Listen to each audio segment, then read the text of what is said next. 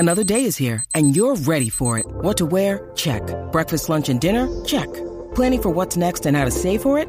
That's where Bank of America can help.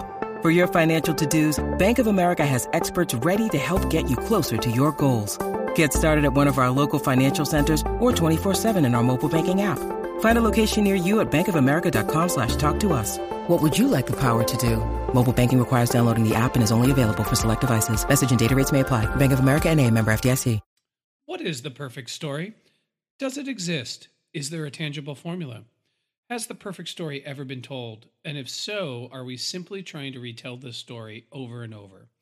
This podcast is called The Midnight Myth, and somewhere between the black of night and the break of dawn, there is a story, and it's perfect. My name is Derek Jones. And my name is Laurel Hostak. Welcome to The Midnight Myth.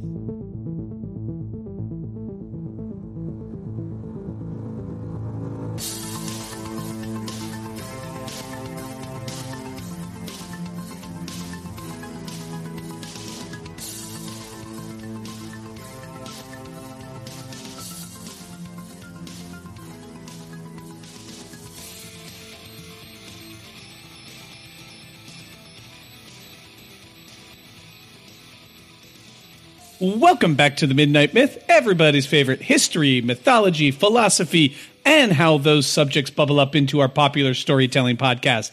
As always, I am very, very excited to be back. I am actually more excited to be back this week than I am most weeks. And most weeks I am incredibly excited. The reason I am so excited, it's for a lot. We are tackling a really awesome movie that I have a ton to say about. This movie was suggested that we cover in our sort of listener Q&A episode by M from Verbal Diorama. And we are so lucky. We are so fortunate. We actually have M here on the podcast to talk The Mummy with us. M, Hi. how you doing? Hi, Derek. Hi, Laurel. I'm so excited. I can't tell you how excited I am that we're going to be talking The Mummy on The Midnight Myth. This is like dream come true level podcasting right now. And I'm beyond excited. But thank you for having me. Thank you for having me back. Because it's been a long time since I've been on. It has been a long time. The last time we had you on was for Labyrinth, which was also a really special team up, a movie that's important to all of us. We ended up announcing our pregnancy on social media via a music video that we made where I played the ukulele and Derek played the bongos, and we sang Magic Dance about the babe with the power. And then we're like, we're having a baby. So that movie has continued to be really important to us. And then we got to join you on your special on all three John Wick movies, which was such a pleasure because we got to go on like the ultimate Keanu fan podcast and talk about Keanu Reeves. You're much more than a Keanu podcast, but it just felt like we had the privilege of talking about a fabulous Keanu franchise on your show. Absolutely. Absolutely. So, M, for people that are maybe tuning into The Midnight Myth for the first time, or they don't know you, give us just your introduction, your bio. Tell us a little bit about your podcast, The Verbal Diorama. So my podcast is Verbal Diorama, and it's essentially the podcast all about the history and legacy of movies you know and movies you don't. And basically, each episode I take a movie or a couple of movies, or sometimes, in the case of John Wick, 3 movies. And I like to talk about basically how that movie went from conception to completion. Because I don't think it's very often said how miraculous it is that a movie is made. All of these people coming together, all of these professionals, and how difficult it is to get all of those people working on a project. And whether that project is good or not is kind of subjective because all art is subjective. But it's just a really kind of joyous celebration. I like to think that Verbal Diorama is a joyous celebration of the making of movies. And yeah, that's kind of what I like to think. But ultimately, it is a film history podcast. And The Mummy, I have a very special relationship with The Mummy. The Mummy is, and I quote, because I quote it a lot, in my opinion, The Mummy is the greatest movie ever made. So I am a huge fan of this particular movie. I've covered this movie on my podcast. I've been on other podcasts a lot to talk about this movie. And before we started recording, Laurel said the sweetest thing ever. She called me like the mummy consultant or something like that. Yeah. And that's really You're cool. a professional mummy consultant. Apparently so. Well, I am now. That's literally going in all the Verbal Diorama biographies. Professional mummy That consultant. should go on your business card. Yeah. Yes. Like my resume. Podcast producer, professional mummy Yes. consultant. Yes. That's me. Well, we're huge fans of your podcast. I listen to it. As long as I have seen the movie, I will listen to it every week. Every once in a while, you'll do something I haven't seen. And so then often I will go see the movie just so then I can go back and listen to the verbal diorama about the movie. Well, and just a couple of weeks ago, you did Jason and the Argonauts, which neither of us had seen for like years, decades. We'd seen it as kids, if at all. And we were like, we can't let this episode get out the door with us, like getting our comments on the episode. So we're like, let's find it. Let's stream it. Let's watch this movie. And so that was a joy to like watch that and rejoice in the amazing production and ridiculousness and fabulousness of that film, and especially Harryhausen's animation, and then be able to, throw our 2 cents on your show. Yeah. No, it's genuinely, like I say, I like to find the joy in it. There's so many people who like bash movies, say like they're not very good. Oh, the effects don't look great. Whatever. I think it's really easy to be critical about something that you have not made, but it's so much more rewarding and worthwhile to actually look at the positives of a creation that someone has made. And yeah, that's kind of what I like to do. I will kind of say, like, if I'm not keen on something in the movie, I do tend to, mention that. But overall, it's not really a review podcast. It's not really a critical podcast. It is more of a celebration of film history. And I've 157 episodes as of recording this. So not quite as many as the Midnight Myth, but I'm catching up to you guys. You are going to catch up. You are very much catching up. Now that we have a 17-month-old running around, you are hot on our heels. But I do think that our shows are aligned in that way, that like, even though it took us a while to figure out exactly what space we existed in with our relationship to movies, something that we have really tried hard to maintain is that we don't go on our show and bash movies. Even if we're covering something that we don't love or one of us doesn't love, we're like, let's find the richness, let's find, the quality, exactly. And let's review this with kindness, because we're looking for universal themes. We're looking for history, mythology, and philosophy. And a movie's quality is important in that equation, but we're not here to criticize overly someone's incredibly hard work. We're here to look at things with kindness. I also think in the digital age, it's really easy to be angry online and get engagement. It's the easiest way. The angrier you are, the more divisive you are, the more polarizing you are, the more engagement you get. And I just think that's terrible. I think that's no way to live. I think that's no way to interact if you want to critically engage with a work of art in the world, critically engage in it, but to just tear something down just so that you can get more tweets or relikes or listens or downloads in the attention economy. I am so philosophically against that. To me, it's so much more about celebrating, finding the joy. Oftentimes, Laurel and I will suggest something. This is totally off topic. But, here we go. We have a guest of the podcast, so let's just go where we go. Where maybe it'll be a movie that Laurel doesn't like, or a movie that I don't like, and then we give it the Midnight Myth treatment, and at the end, we have a different appreciation, even if we haven't really changed where we are. Great example of this is we did Zack Snyder's 300. And I love that movie. And I do not love that movie. And it was, but we had such a good time talking about it. We did, yeah. And it was really, really valuable. Yeah. Anyway, welcome, Em. Make sure everyone out there, you follow Em everywhere you can. We will give you some time to do all of your plugs at the end, and then we'll talk The Mummy. But before we roll up our sleeves and get too deep into it, Laurel, do your thing. Yeah, my thing is, the conversation never begins or ends here on the podcast. We want to engage with you. We want to hear from you. So if you have thoughts, if you have suggestions on future episodes, if you want to come on our show, hit us up on social media. We're on Twitter at The Midnight Myth. We're on Facebook, and we're on Instagram at Midnight Myth Podcast. We're also on the World Wide Web at midnightmyth.com, and you can find extra blogs and content there. Derek and I also have spin-off podcasts that we do in our increasingly infinitesimal spare time. Derek does a spin-off show called The Wheel of Ka with Steve, where they analyze and discuss the entire canon of Stephen King, and they are slowly moving towards the next part of The Stand. I am waiting with bated breath. I can't wait for them to get to the next part of The Stand. Meanwhile, I recently launched my new show, Sleep and Sorcery, which is available on all podcast platforms and the meditation app Insight Timer. So if you are an insomniac like me, or you're just someone who wants to practice more mindfulness, and you're also a fantasy and folklore nerd, check out Sleep and Sorcery.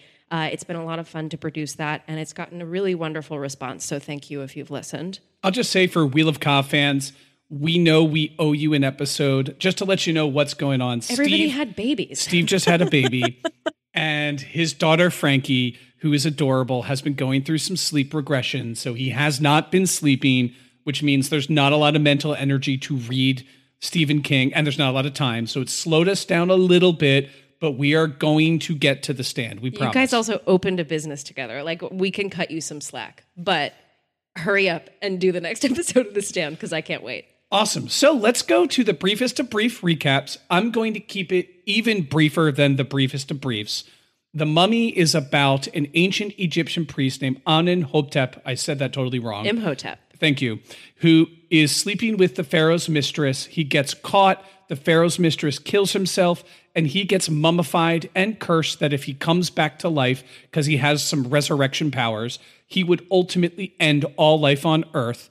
We flash forward to the 1920s, I think it is, and our heroes are Egyptologists and an old soldier that are not stuck in Egypt, they're in Egypt. They end up resurrecting the mummy. They have to battle him. They they defeat him. I want to keep it super brief because that was the briefest of briefs. Yeah. The briefest of brief recap. Lots of fun things happen. It is an action adventure / horror movie of an Indiana Jonesian type. It came out in 1999. It is a awesome movie. I saw it in the theater. I don't know. Did you see it in the theater? No. So before we started talking, I pointed out the VHS copy that I have on my shelf behind me. And that was the VHS. Well, maybe not the VHS, but I actually rented it from a VHS rental. And I loved it so much. I rented it several times. And then I bought it from the VHS rental because back in the day, kids, you could go and you could rent VHS tapes. And I think it was like £1 or something for a X rental. And so that's the version that I have behind me, is an old X rental VHS copy of The Mummy. I have since obviously bought it on DVD and Blu-ray and all of that sort of stuff. But yeah. That is kind of amazing. It's a historical artifact and it has passed through many hands as it was a rental. Yeah. So perhaps there is a curse upon it of some kind. I hope it's a good curse. I don't want a bad one. I don't want them. Are there good curses? Would a good curse just be a magic spell? A charm. It'd be a charm. An enchantment. There we go. Anyway. So I think we all know the answer to this. I saw this movie in the theater with my mom. So my mom and I both went and we saw it. I think it was 1999. I said that before. We had a really good time. My mom and I have always had a connection to movies like Star Wars, Indiana Jones, E.T. She's always been into going to see movies. We saw almost all the Harry Potters and Lord of the Ring movies together. So we've always enjoyed going to the movies together. And sadly, my dad, at some point in his life, decided that if it's not a Turner Classic movie, it's bad. And I don't know when that happened, but it happened. And he just decided he would never go to the theater. He would never see a movie in the theater. And if a movie has computer-generated graphics, he's going to instantly dislike it. So we saw the trailers for The Mummy, and we're like, this looks cool. It looks like Indiana Jones. Let's go see it. We loved it. I have not seen it since, actually. So I watched it in preparation for this podcast. That was the second time I've seen it. Laurel, that was your first time that you've seen it. This was my first time. So I'm very interested in what the experience is of seeing it in 1999 versus seeing it today, particularly because I know that the effects were really revolutionary in the time, and of course have aged in the way that a lot of things from 1999 have. But yes, this was my first time seeing it. I was the ripe old age of 9 in the year that it was released, and that was I think a horrible year for movies, right? Nothing good came out that year. Yeah, nothing good. Nothing good came out in 1999. 1999 was the worst year for cinema ever. Yeah. But yeah, so this was my first time seeing it, and I was very excited to finally dig in, pun intended. So I will open this up. Whoever wants to jump in here, does this movie hold up? I mean, you're gonna know. I think you're gonna guess what my answer is, because I feel like this is like the ultimate movie for me. Like I say, I genuinely think it's the greatest movie ever made. And I think it is that. I mean, technically you could say there are some greater movies out there. If you're looking at, I don't know, something like Citizen Kane or The Godfather or something, then technically, yes, you could argue they are better, in inverted commas.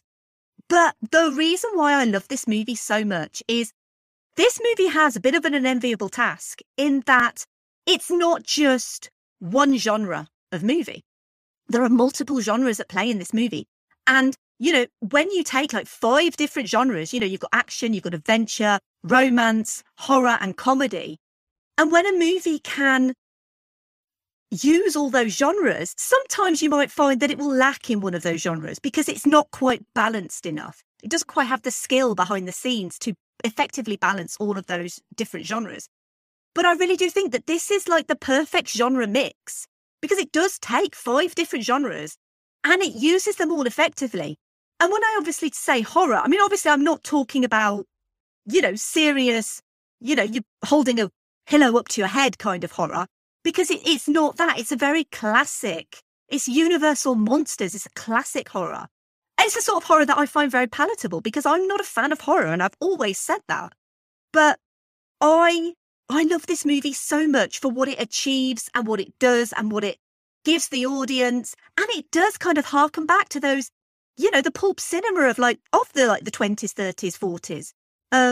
And like you mentioned, Derek, the Indiana Jones kind of pulp serial, because it's all kind of related to each other in a way. Indiana Jones obviously came first.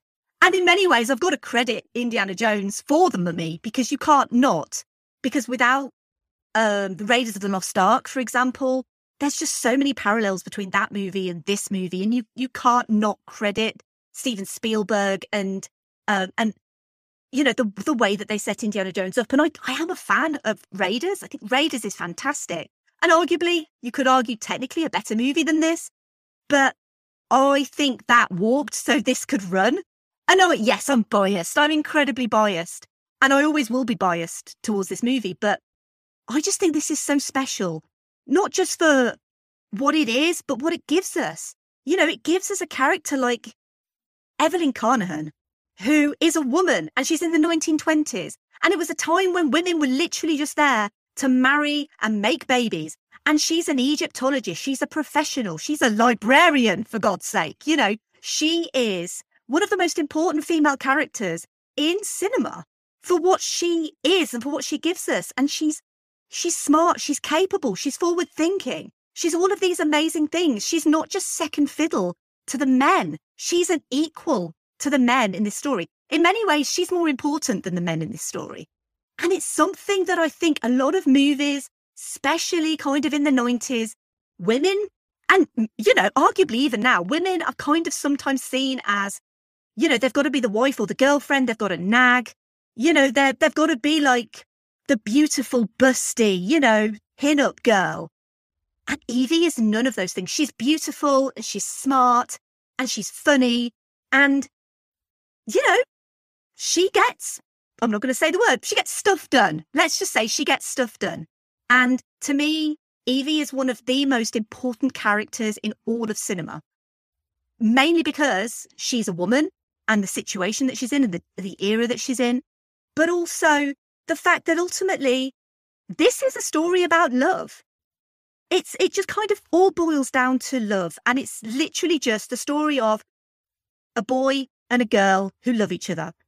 And that boy and that girl are Imhotep and Anaxanamun. They love each other so much. They love each other beyond death. for all of these decades, for like 3,000 years, they still love each other. He still loves her so much. All he wants to do is bring his old girlfriend back from the dead. And ultimately, I think that's a story anyone who's loved someone can relate to. And there we go. That's my piece on the mummy. Love it. Yeah, I think that was extremely well said. And there is a lot that I have to say about Evie because I very much agree with you. I think she's an extraordinary character and an extraordinary example of womanhood in cinema and especially in action adventure cinema.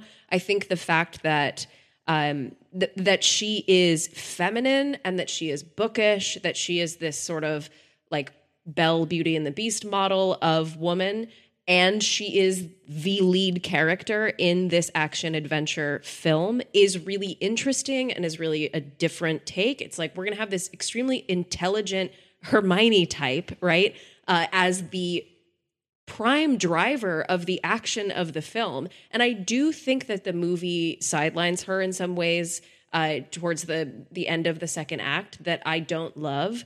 However, I think the performance by Rachel Weisz, extremely endearing, extremely charming. And the fact that she is the one driving the action throughout the movie is really, really new and really fresh and felt really good to me when I watched this.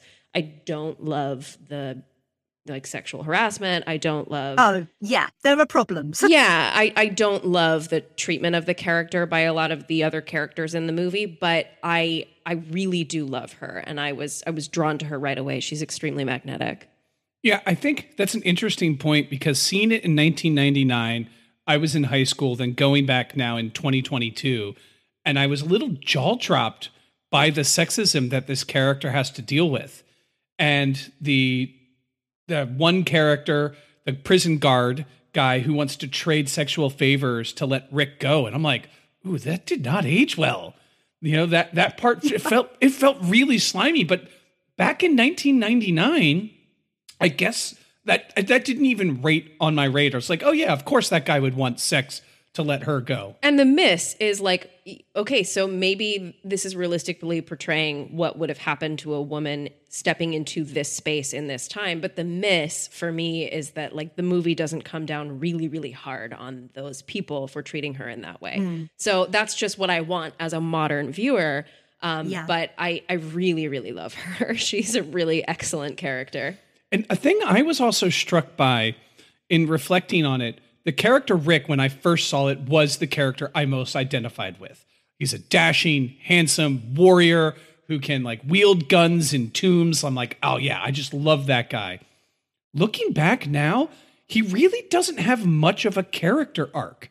He's pretty much the same character he is at the beginning is the same character he is at the end, except now he has a girlfriend. Yeah, I would argue the only real change he undergoes is that he seems a little more out for himself in the beginning, and by the end, he's like, I will do anything to save this girl that I just met. But he was already a warrior who would lay down his life for the cause, and so it makes sense that his new girlfriend, he'd lay his life down.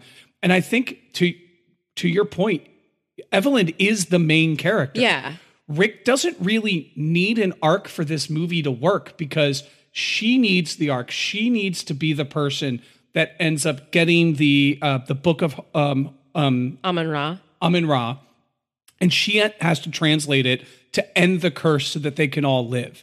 In so many parts of the movie, it's her decisions that get the characters from one point to the other, and I think that is a very innovative thing for an action adventure movie, in 1999. Yeah, she's the one who answers the call to adventure. Rick is a tool to get them to Hamunaptra. Although, honestly, the sexual chemistry between Brendan Fraser and Rachel Weisz, I honestly was like, I need to take a cold shower after this movie because it is like, whoa. They are amazing together. Yeah. And also as well, I don't think we talk enough now about how amazing Brendan Fraser was. You know, he had a period in that time, sort of late 90s, early 2000s, when he was pretty much not everywhere, but he was in a lot of movies. And obviously he went through some really terrifying, traumatic experiences in Hollywood with like sexual abuse and being blacklisted and all of that stuff. And now, he's finally kind of getting his comeback in Hollywood, and he's going to be doing some amazing films with these huge directors. But Brendan Fraser was such a thing back then. And it's almost like we didn't really appreciate how good Brendan Fraser was and what he brings to a role like George of the Jungle, for example. Right, yeah. Any actor could take that on and just be, dumb, goofy. But he brings so much heart to that character. And I agree in some ways with you, Derek, that, he doesn't have much of a journey. He is literally just there to support Evie. But that feels so revolutionary still that we are still talking about this movie, in 2022, 23 years after this movie was made. And there's nothing like this. There's nothing else that's come out since. Not even the sequels to this movie could, replicate what the original does. And nothing else has come out since that really, in my opinion, really kind of emulates this. This feels unique. And you've got to kind of ask the question, well, why is this unique? Why is it unique to have this woman in this position where she is the leader? She knows everything. And you've basically got the guys just following her around. She saves the day on multiple occasions in this movie. And I don't think that's talked about enough when we're talking about movies like this, because I think that it is a natural thing to kind of focus on the men in movies like this.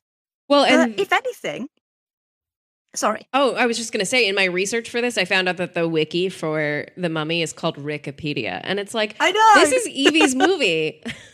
I know. But if you and I, Laurel, were in an actual adventure / supernatural phenomenon that we had to get out and survive at all costs, you would 100% be the leader. I would have the bag full of snacks so that we wouldn't die when we get booby trapped. And I would know the weird language of the trees that's inscribed on the panel, and I would get us out. I'd solve the puzzle. And like Rick, I'd be like, charge ahead. He'd be like, slow down, there's a booby trap. And I'm like, oh, there is? Eat some fruit snacks and think about it. Absolutely.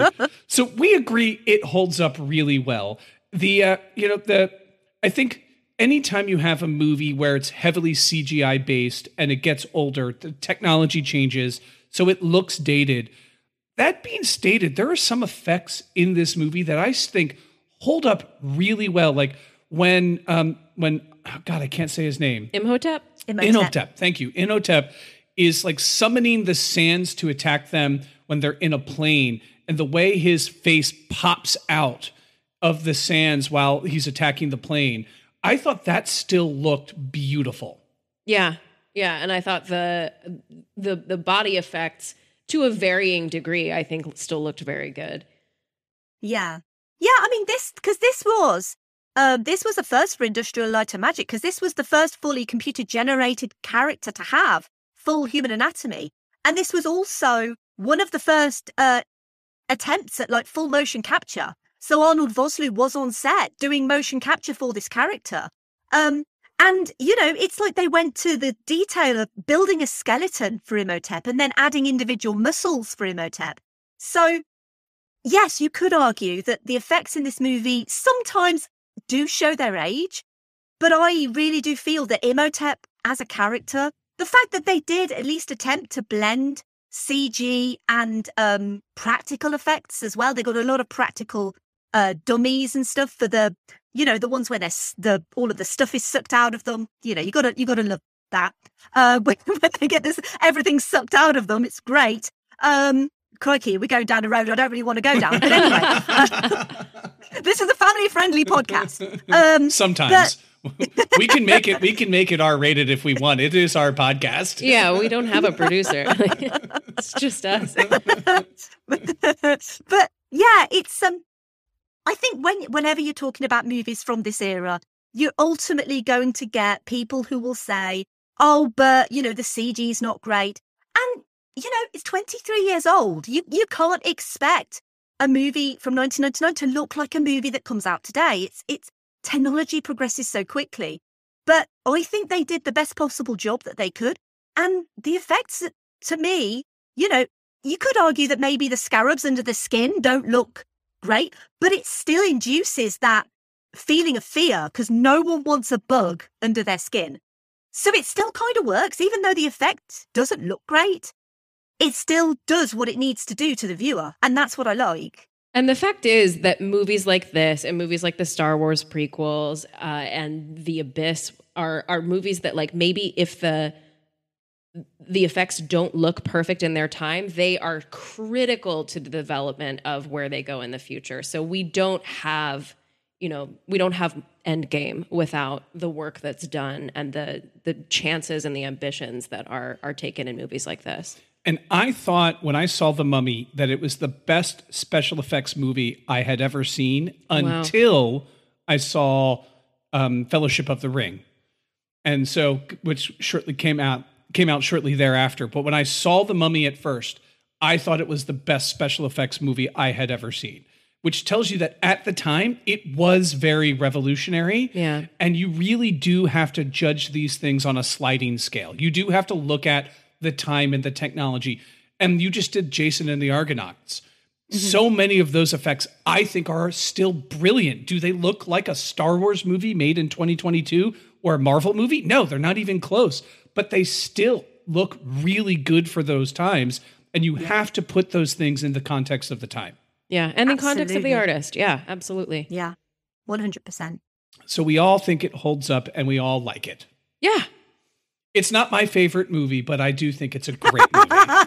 I will say the one place where I was excited to watch this and I was like, oh yeah, it's going to be like tailor-made for me because it's like Indiana Jones, but you like pump up the horror and the supernatural aspect of it. And I don't think that it comes close to Raiders. Like, honestly, I think the biggest disappointment for me was just like, this is so heavily indebted to Raiders and it's not Raiders. So I was like, I would rather be watching Raiders, but that's me.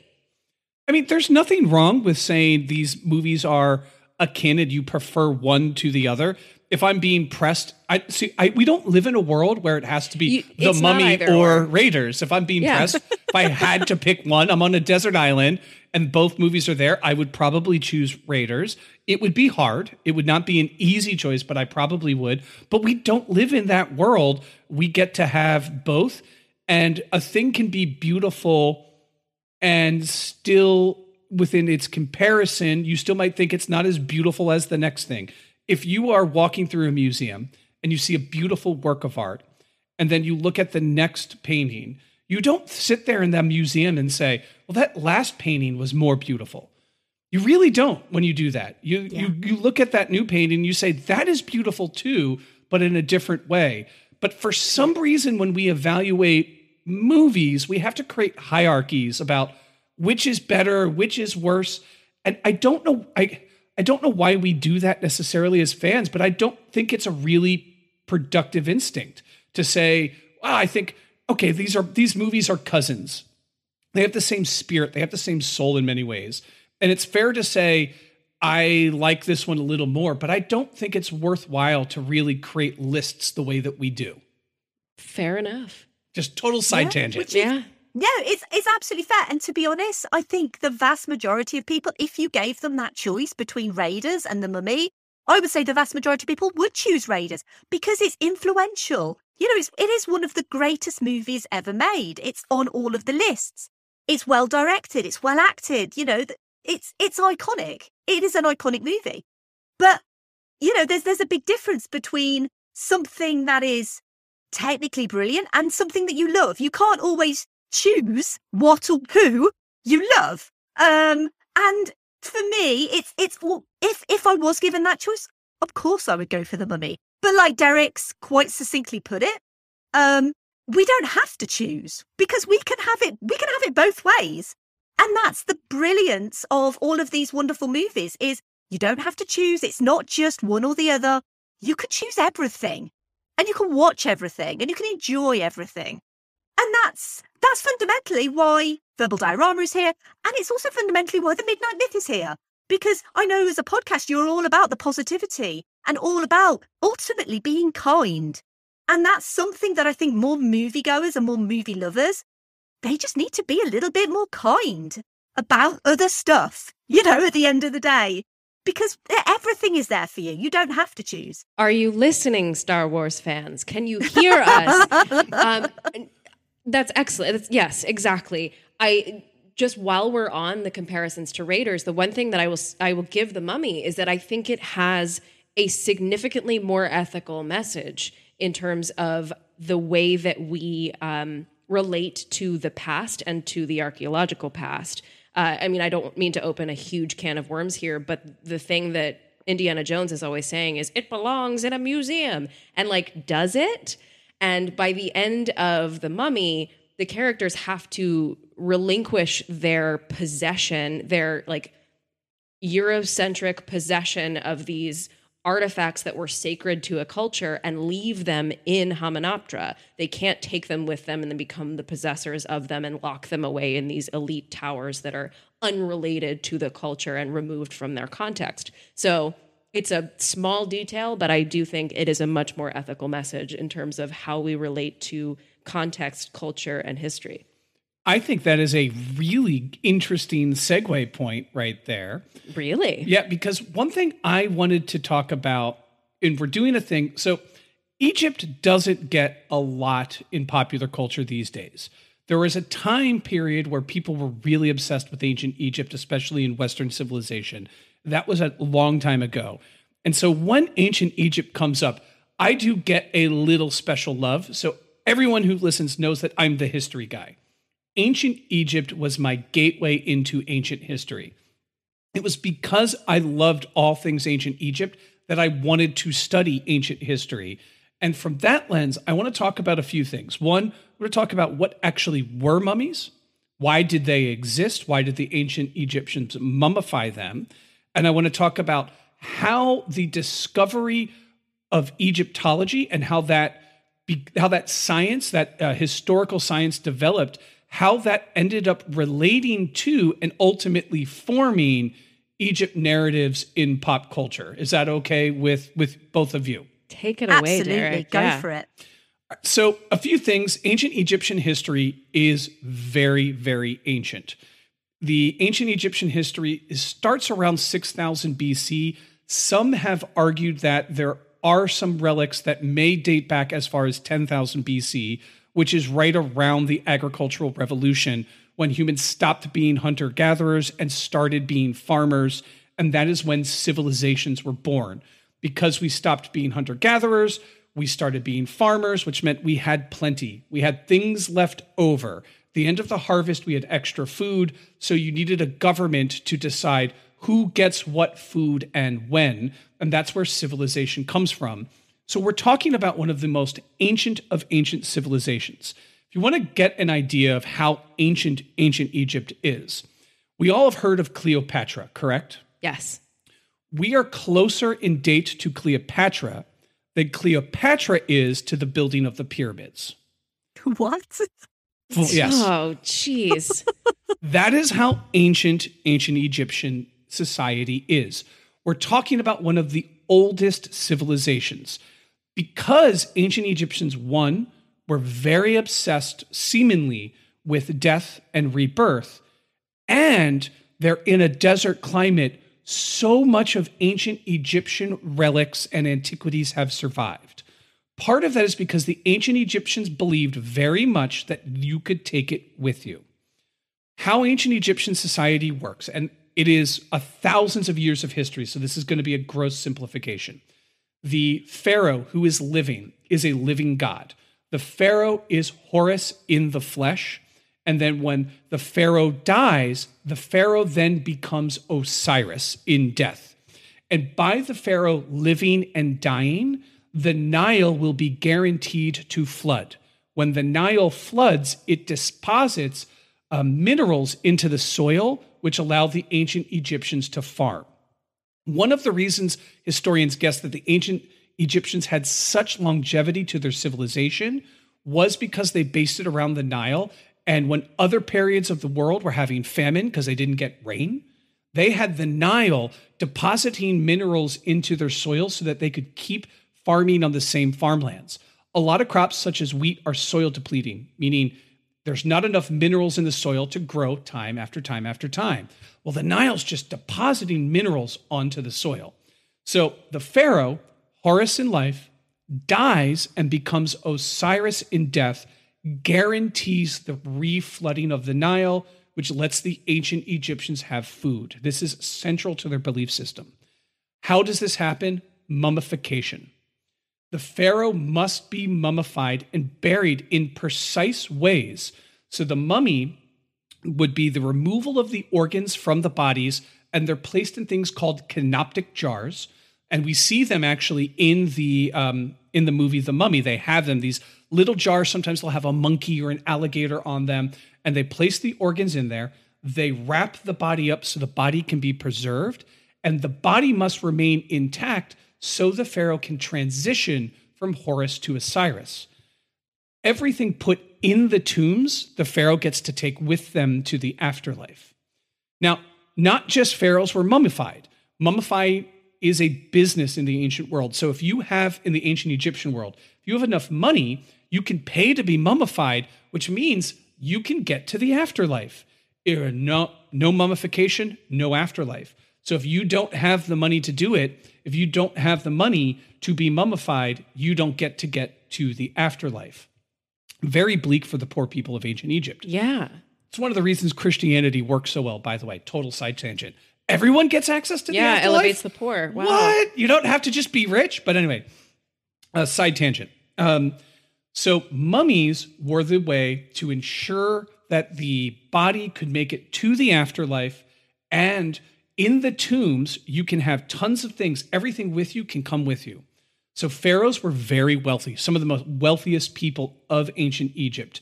So they had a lot of things in these tombs. So that's what mummies were. The idea of a mummy being a curse or coming back to life to haunt something is completely alien to everything we know about ancient Egyptian religion. There's no evidence anywhere to suggest they thought mummies would ever resurrect and then go out there and start hunting the living. So how did that come to be? So we got to walk through some broad strokes of history. Ancient Egyptian history ends when the Romans conquer Egypt at the death of Cleopatra. That's when historians say ancient Egypt ends and now Hellenistic Egypt begins. As the Romans ruled over ancient Egypt, they started Hellenizing, meaning they got a little more Greek, they got a little more Roman. The official language of ancient Egypt was already starting to shift towards Greek anyway before then. So the ancient Egyptian language that the hieroglyphics are in starts to not being practiced. Then we have the rise of Christianity in Rome, and then ancient Egypt becomes a Christian nation, so they're not practicing these ancient Egyptian rituals. They're not practicing these ancient Egyptian mummification practices. They're not praying to the same Egyptian gods. The belief that the pharaoh is, Horus and then Osiris is gone. And then around 671, I have the date written down, that could be a little off. Then a thing called Islam comes and conquers ancient Egypt. When Islam conquers ancient Egypt, that's the death nail, and any remnants of ancient Egyptian paganism are finally completely snuffed out. It was already almost gone, but then Islam, establishing a central state, Islamic caliphates in ancient Egypt, they have a unique relationship to ancient paganism, different to the medieval, we're now in the medieval era, the medieval Christians, who were kind of like, they saw themselves the descendant of the ancient pagans. They liked to read Latin. They knew who the ancient deities were. Islam really wanted to purge these things completely. So the idea of talking about or learning or studying anything to do with the ancient Egyptian pagan religion is completely illegal and totally disappears.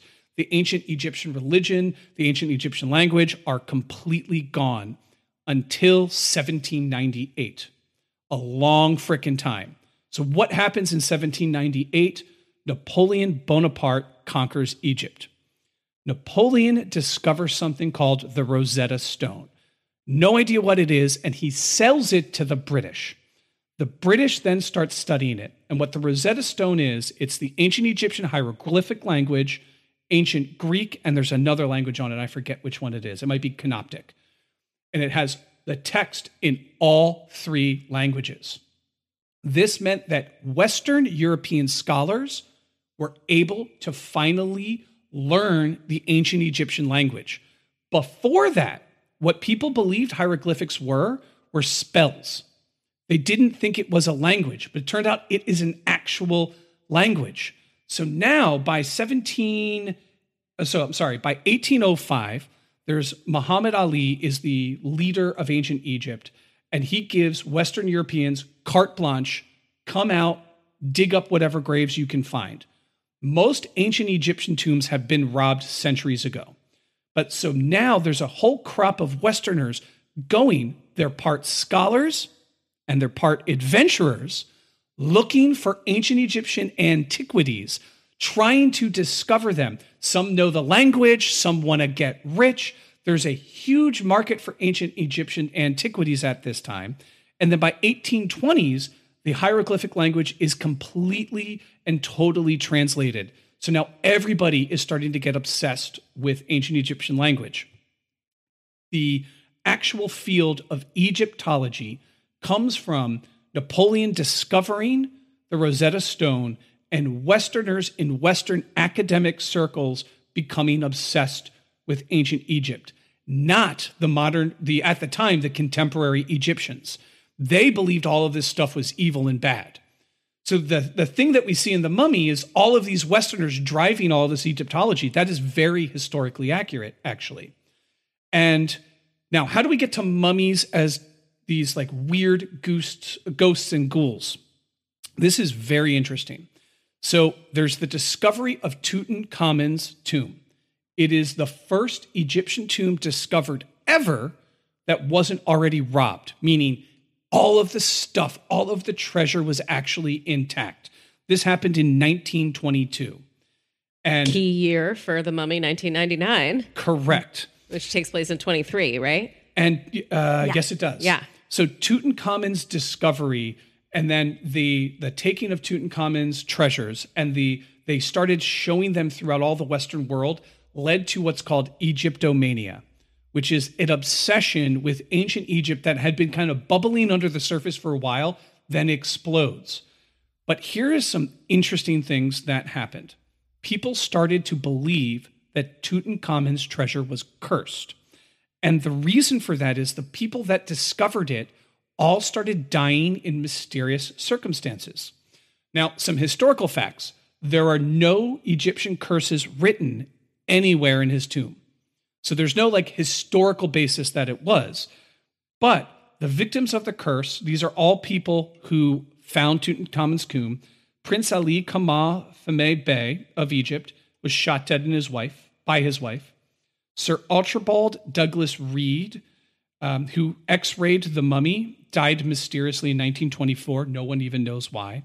Sir Lee Stack, the governor general of Sudan, was assassinated in Cairo in 1924. Arthur Mace of Carter's excavation team, Carter was the main Egyptologist, he died of arsenic poisoning in 1928. And the secretary of it was smothered in his bed in 1929. And then shortly thereafter, his father committed suicide in 1930.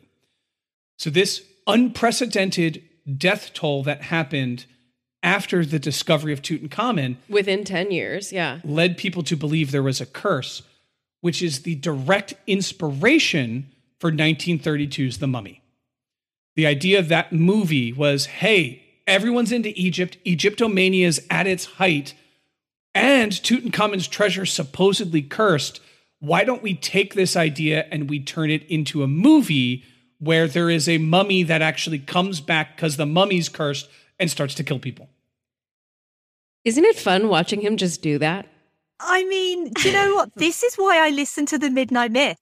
This exactly is why I listen, because I didn't know why they created mummies. I didn't know it was to do with, going to the afterlife and, the wealthier you were, the more likely you were to be mummified.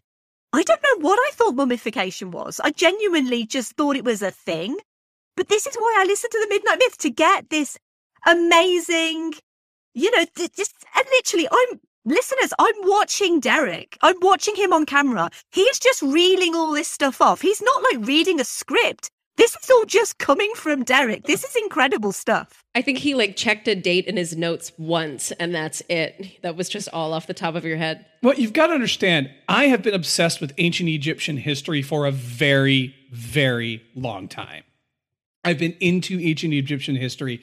I've studied it on an undergraduate level. We have a copy of a papyrus of the ancient Egyptian Book of the Dead, something they mentioned in this, which is in every ancient Egyptian tomb, is a version of the Book of the Dead, which details what happens when you die, how you get mummified, and then what happens in the afterlife, which is also something used in Moon Knight in the new Marvel show.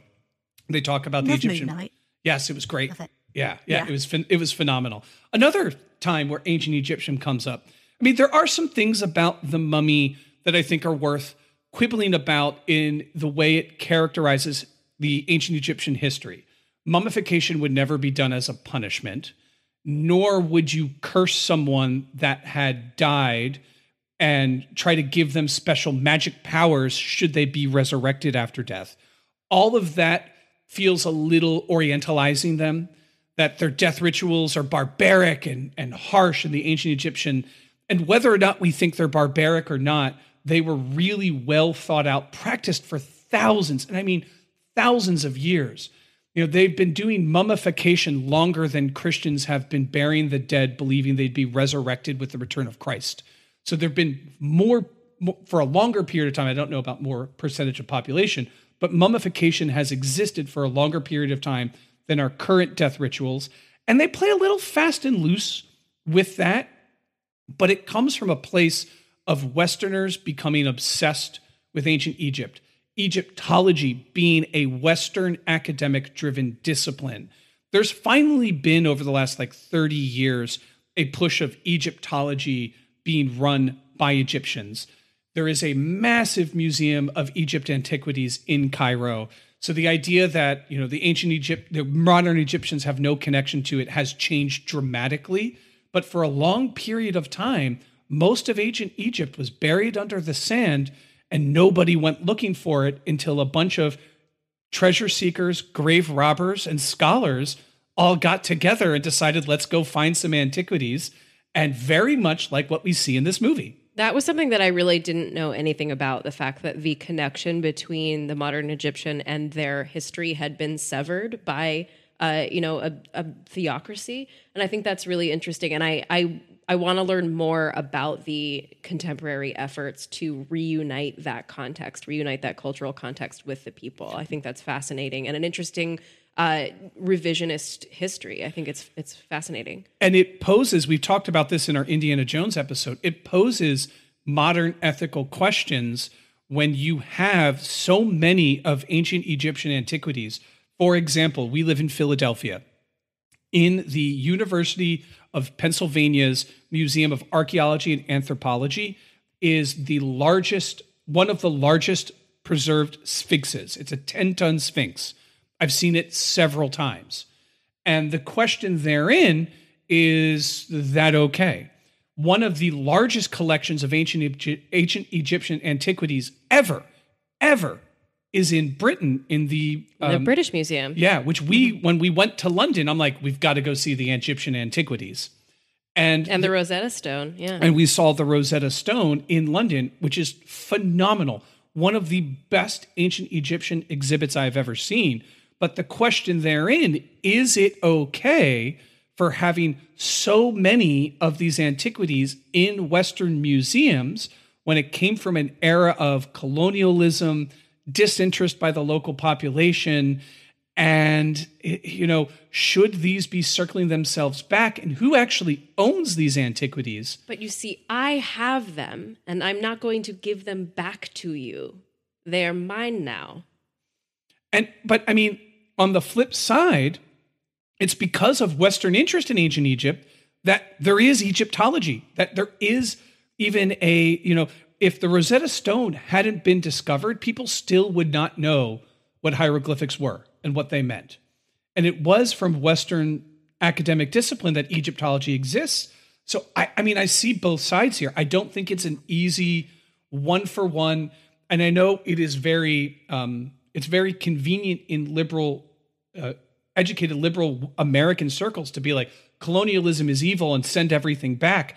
I just don't think it's that simple. No, it's certainly not that simple. There is deep intricacy and complexity and, quite frankly, irony in that. I think that's really interesting. So thank you for that. I wanted to jump onto the question of the development of the inspiration for the 1932 mummy. And Em, you might know some of this, but I found some really fascinating fun facts in my research that I was not expecting to find with relationship to the 1932 original mummy. And I think they inform kind of the way we watch The Mummy in 1999 in unexpected ways. And that's that a major figure who has a lot of sway over our contemporary understanding of the mummy is none other than Bram Stoker, the writer of Dracula. So in 1922, you're saying King Tut's tomb was unearthed. But back in 1903, a few years after he had written Dracula, Bram Stoker wrote a book called The Jewel of Seven Stars, which features a female mummy/sorceress who is seeking resurrection after death. So certainly has some echoes in what we see in Anck-su-namun and the relationship with Imhotep. And in 1931, Universal had adapted Dracula into a film, and they had just blown up. It was just an outrageous success.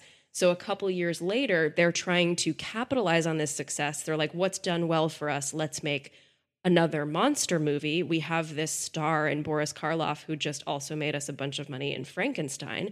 So they decide to make a mummy film. And that film clearly lifts some ideas from Bram Stoker's The Jewel of Seven Stars, a female mummy being resurrected by her lover Imhotep. So even though a lot of the details are rearranged, I think you could make a case that it is an unauthorized adaptation of this Bram Stoker novel, though they wouldn't have directly adapted it because people had gotten in lots of trouble for making Nosferatu, which was an unauthorized adaptation of Dracula. So this was just a really interesting thing that got my mind going, because Bram Stoker, as responsible as anyone for our modern conception of the vampire, is also not recognized for being highly responsible for our understanding of the contemporary mummy. And one thing that I made this connection. I don't know if anybody else has seen this. I don't know if I'm reaching, but the fact that in the 1932 mummy, Imhotep is seeking resurrection for his lover and then meets this modern woman and thinks she is the resurrected version of his dead lover. That was, it's Bram Stoker's Dracula by Francis Ford Coppola. That's Dracula seeing Mina and thinking she is the resurrected Elisabetta. So I was like, is Coppola paying homage to this lost history of Bram Stoker originating The Mummy? So that's just a movie history tangent that I had a lot of fun going down. And I just want to throw some recognition on Mr. Stoker. Well, it's all connected. There are very few true original ideas. Everything builds off of everything else. And the fact that Bram Stoker kind of has his hands in The Mummy is super cool. Yeah. And Em, I know you gave us some really wonderful insight into the actual revolutionariness of the effects, but I want to give you some space too, now that we're talking about the development of the film and the inspiration for the film, to talk to us about some of that history and legacy. Talk to us about some of the things in this movie that really set it apart as a production. Well, it is a really interesting story in a sense that, it does take so much from that 1932 movie. It's not a straight remake, because it is updated for a more modern audience. It is a different movie. And I'll admit, I've not seen the 1932 original. Neither have I, to be honest, yeah. But from what I've read, and, mainly online, I'll be honest, is that it's reasonably kind of faithful to the concept of that original movie. And the idea to do a sort of modern monster movie actually came about from... In a roundabout way from, do you remember the movie Babe? Yes. The pig? So actually, before you even get into this, James Cromwell, who plays Babe's master, came into the restaurant that I worked in one time, and he was ordering from me, and it took all of my self-control to not be like, "Is that it, sir? Will that do?" Anyway, go on. He was lovely. Go on, Babe. Yeah, I bet he was. Yeah, so basically, I'll come back to I'll swing back round to Babe, but so the idea for a kind of remaking The Mummy came around originally in 1992, and so they wanted to make this remake, but they wanted it to be quite low budget because obviously they didn't really have the money. So originally they said they wanted it to be about $10 million, and even you can't make a movie now for $10 million. It just doesn't happen. But they originally went to Clive Barker. And anyone who's not listening, no, that makes no sense because people are listening. Hopefully. No, hopefully. Anyone who doesn't know who Clive Barker is. So he's responsible for movies like Hellraiser, very kind of visceral, gory horror movies. And he wrote and directed Hellraiser. And I'm going to do an episode on Hellraiser one day because I think that movie's fascinating. Please call me for that one. I wrote a paper on Hellraiser in college. Oh my God. Yeah. Yes, I will definitely speak to you about Hellraiser.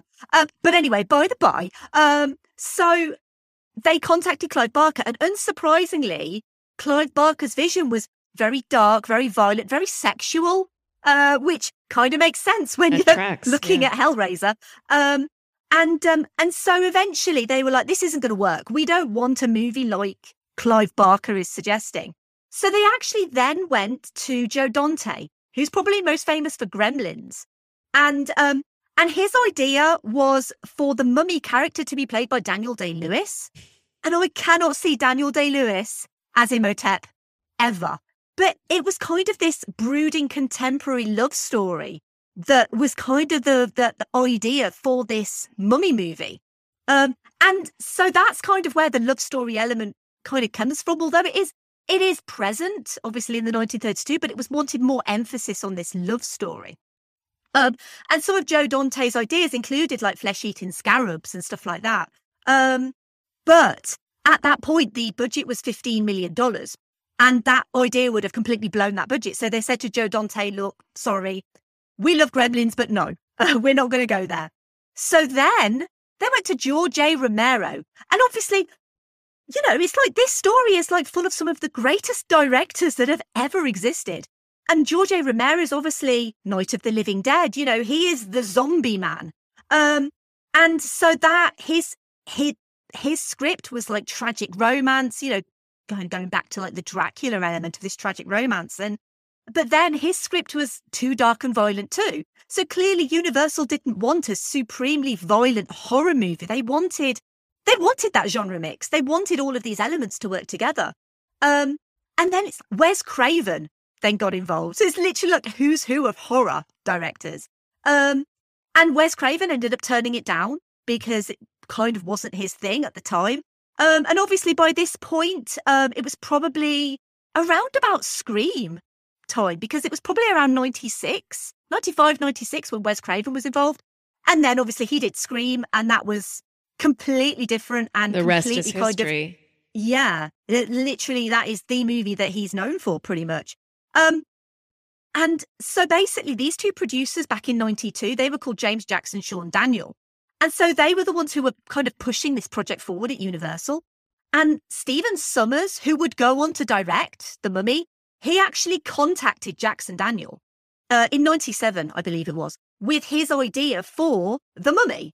And he envisaged it as Indiana Jones that meets Jason and the Argonauts, like this swashbuckling romance, where you've got this hero who's like trying to face down all these monsters. And it's kind of ironic, really, because we've talked about Indiana Jones and Jason and the Argonauts in this episode, but it was basically a mix of that. And he wanted the Mummy to be this kind of foreboding creature that like's constantly giving the hero a headache. It's constantly can't be stopped.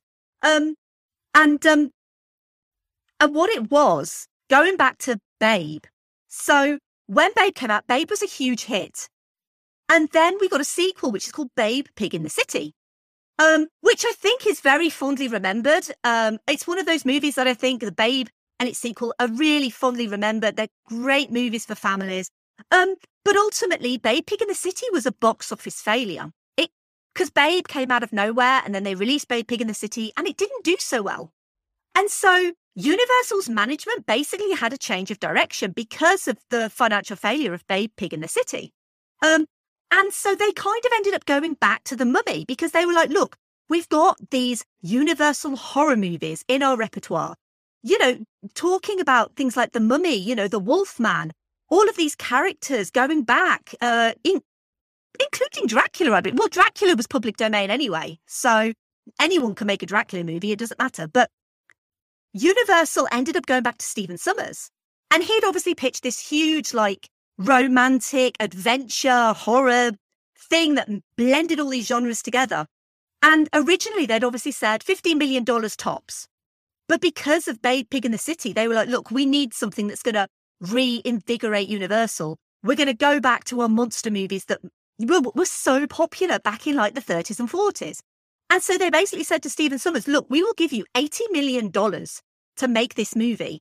And so basically that's how The Mummy came about. Was it essentially came from the failure of Babe Pig in the City. How amazing is that? That is truly, truly amazing. You would never think that Babe Pig in the City would give us The Mummy, but it did. And we have to be so thankful to Babe Pig in the City for that. I am thankful to Babe Pig in the City for that. The movie business is so freaking weird. I know, it's so fickle. And literally things get made from like the strangest of circumstances you would not believe. It's incredible. Finding out the stuff that I do about movies, and sometimes I sit here and I'm just like, how? What? Who?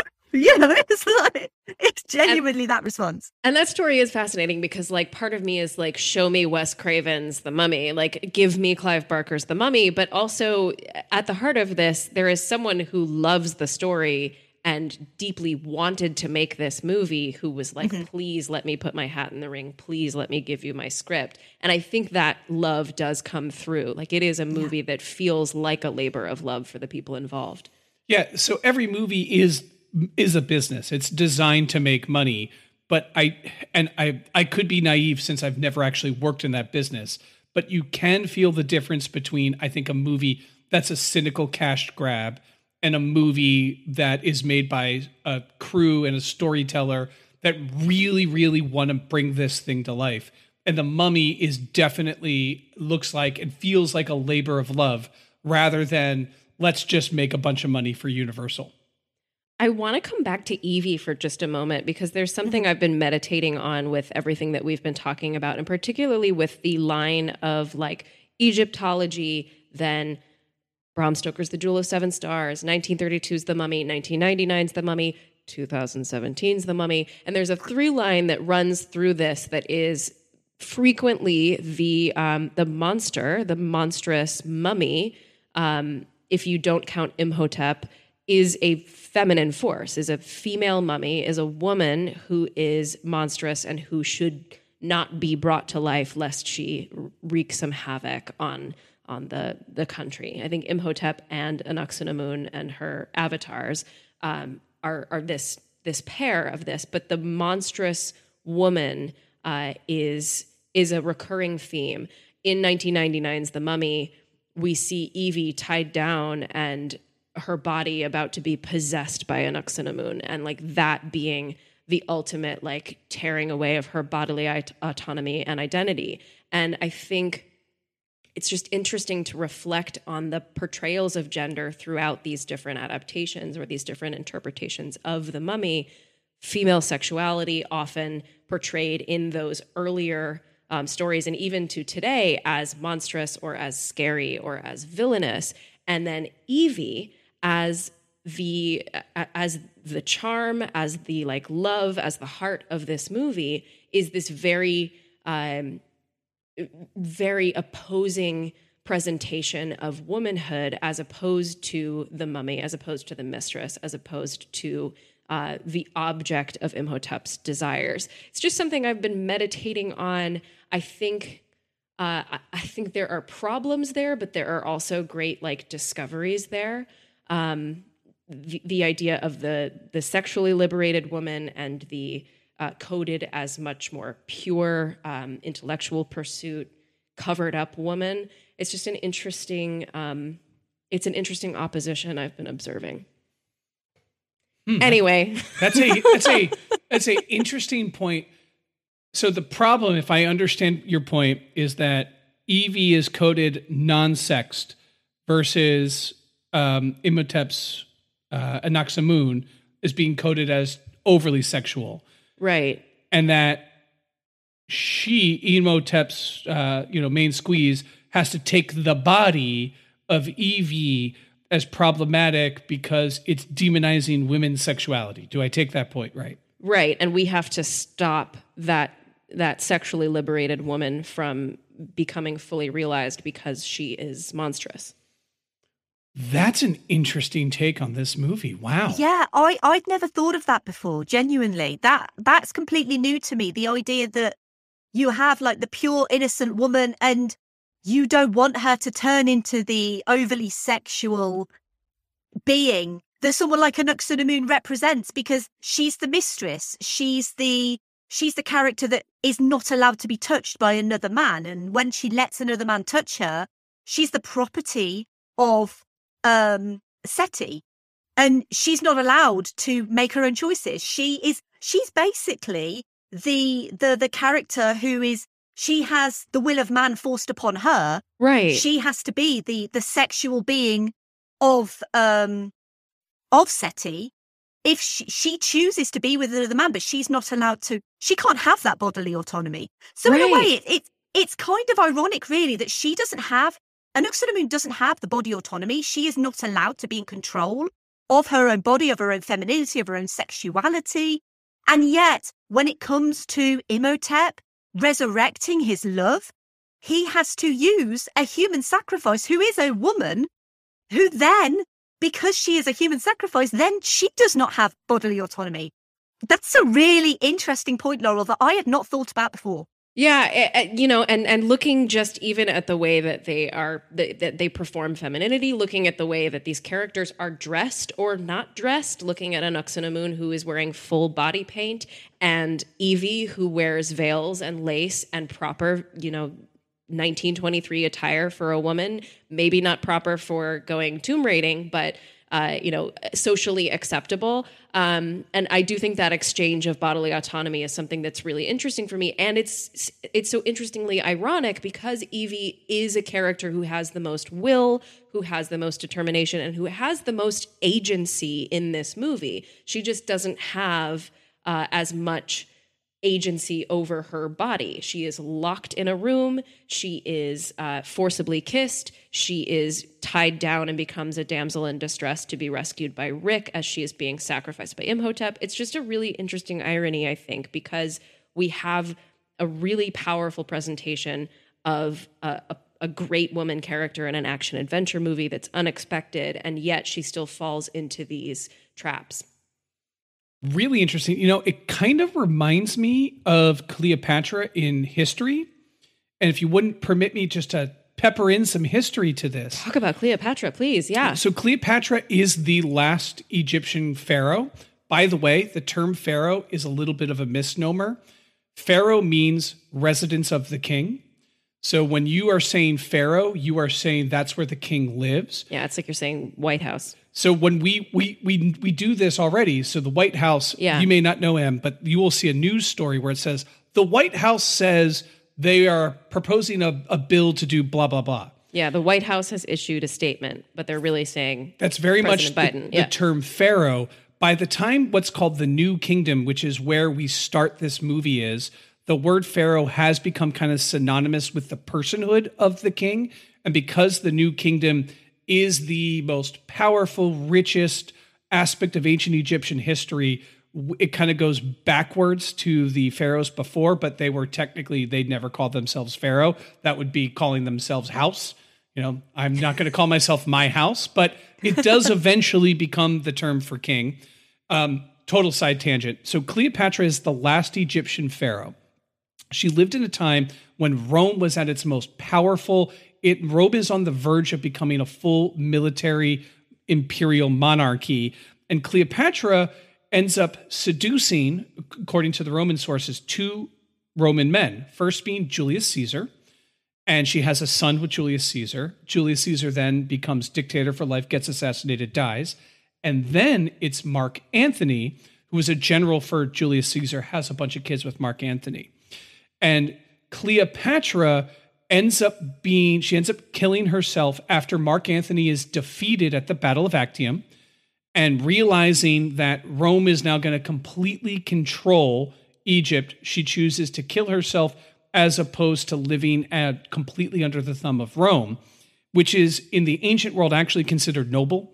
In our world, we'd probably consider that cowardly, like you got to live with the bed you made. But in the ancient world, if things are really bad, a noble suicide is considered the best thing to do.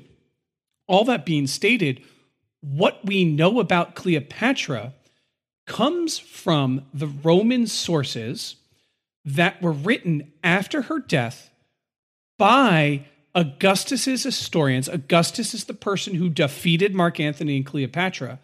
And they talk about her as a sorceress, as a seductress, as someone who would take in great Roman men and drag them down to their very lowest depths and ruin them. The whole pretext for the war between Augustus, and at the time he was Octavian, then he changed his name to Augustus, between Augustus and Mark Antony, was that Mark Antony was too close to this Egyptian sorceress who is Egyptianizing him. And the whole idea of Cleopatra, she was one of the most influential and brilliant pharaohs in a very difficult political time. She became the pharaoh after a civil war with her brother. So she's a literal conqueror of Egypt. And she gets demonized because her power had to be linked to men in order for it to be maintained. And she chose the wrong side on a civil war that was doomed to loss, and hence gets demonized in history, a reputation that exists till today. You think of Cleopatra, the HBO series Rome, if you've ever seen it, has Cleopatra as this seductress, and she's addicted to drugs and all these things. And here's this brilliant historical woman who, in many ways, we should probably be celebrating. I mean, every single person of power in the ancient world is deeply problematic. They're all brutal murderers, right? They would all have no problem cutting off the hands of an innocent child if it meant maintaining power, right? So they're not good people, but she was a brilliant, brilliant woman who gets all of these, because she has sex with Roman men who end up dying. She end up being attached as this person who just ruins these great Western men. And meanwhile, she is preserved in literature, particularly through Shakespeare's Antony and Cleopatra, as one of the great doomed tragic love stories of all time. But Shakespeare is drawing upon the historical record that was already there. Right. He's taking what was already written and then he's dramatizing it. But there had already been so many countless, and I've read them, right? So many countless just historical takedown pieces of Cleopatra. Oh my God. Do you know what I was just going to say? You guys haven't done an episode on the epic Cleopatra, have you? No, we have not. Epic. Oh my God. I've not seen Cleopatra. It's something that I do want to see, but I would be really interested to actually hear more about Cleopatra. I'm not suggesting that you guys do an episode because it's up to you what you do, but yeah, I would love to hear more about Cleopatra. It's a space where Derek is clearly very comfortable, and I don't know where this is in the development pipeline at this point, but the Gal Gadot Cleopatra is still happening, right? I don't know. There might be a new Cleopatra in the next year or two. I have no idea. That'd be a good catalyst. Though Cleopatra, once you dig into who she was, how powerful she was, and what she did, and how she was demonized for what she did, it is a very interesting piece of history. But to your point, it's all about her using sex as a way to gain power over Roman men. Yeah. Yeah, that's amazing. That is absolutely amazing. Well, this has been a ton of fun. Yeah. Plug all of your plugs. Oh my God. This has been amazing. Genuinely. I feel like every time I listen to the Midnight Myth, I learn something. And I feel like I've learned so much from coming onto the Midnight Myth and talking about the mummy, because I know about the mummy and I love the mummy, but I don't know ancient Egyptian history at all. I only know what's out there. You know, when you go to a museum and you see ancient Egyptian artifacts, I don't know the history of those artifacts and why they're there and where they came from and all of that stuff. So this has been genuinely one of the most fascinating guest appearances that I've ever done. And I am genuinely such a huge fan of you guys that I'm just so delighted that we managed to get this done, because I know that you guys are so busy. You've got all of these podcasts that you're doing. You've got Arthur to consider. And so the fact that this has all come together just anyway is kind of miraculous, really. But it's been amazing. It's been so much fun. Thank you so much for having me. Truly, the feeling is mutual. Thank you so much. I feel like we had to make this happen. And so like the stars have aligned for us. And I'm very, very glad. Yeah, because this has come together quite quickly as well. And it's genuinely only because I've had some time off this week and I've been able to catch up on some things. And yeah, I was so delighted to get that message from you to say, please come on. Or, yeah, I was like, if you shot in the dark. Then, yeah. Shot in the dark. We're dropping Arthur off. Always shoot in the dark with me. And if I can come onto the Midnight Myth, I will absolutely come onto the Midnight Myth anytime you want me, because yeah, you guys are incredible and I love what you do. And yeah, sorry, you wanted me to plug. And all I'm doing is basically saying how amazing you are. But yeah, this has been so much fun. And yeah, anyone who wishes to find Verbal Diorama or follow Verbal Diorama, I am at Verbal Diorama on Twitter, Instagram, Facebook, verbaldiorama.com. Yeah, come and find me. Listen to some episodes if you want. And yeah, find me on social media and talk to me about The Mummy, because this is a movie that I can talk a lot about. And if we had more time, then there's so much more I could talk about with this movie, because I love it so much. But yeah, this has been amazing. Thank you so much, Derek and Laurel, for having me. Honestly, just amazing. And I'll say this, your podcast is amazing, but so is your Twitter. It is a place of joy and celebration of film. And it's part of the reason I love your podcast. And you always take what you will post on Twitter, open forum. If you want to comment, I'll read it on my podcast. That is unbelievably brave. And you always do it. And the crazy thing is that it really works. No one will post on your thing and just try to take down a piece. Everyone just posts positive and hopeful things about the movies that they love. And it's a really amazing thing that you're doing over there with Verbal Diorama. I genuinely love your show. Well, thank you so much. I mean, it's not always positive, I'll be honest. Some people do like to share when they don't like something, but I feel very fortunate, because I feel like social media can be a really toxic place. And there's a lot of cruel, nasty people just everywhere, just generally in life. But I think they come out on social media more often than we would like. But I feel very fortunate in that in this whole kind of Verbal Diorama journey, I've been doing this for a little over 3 years now. And the majority of responses and comments and, interaction that I get is so overwhelmingly positive. It actually gives me a little bit of hope for the future of civilization and humanity, that there are wonderful people in the world.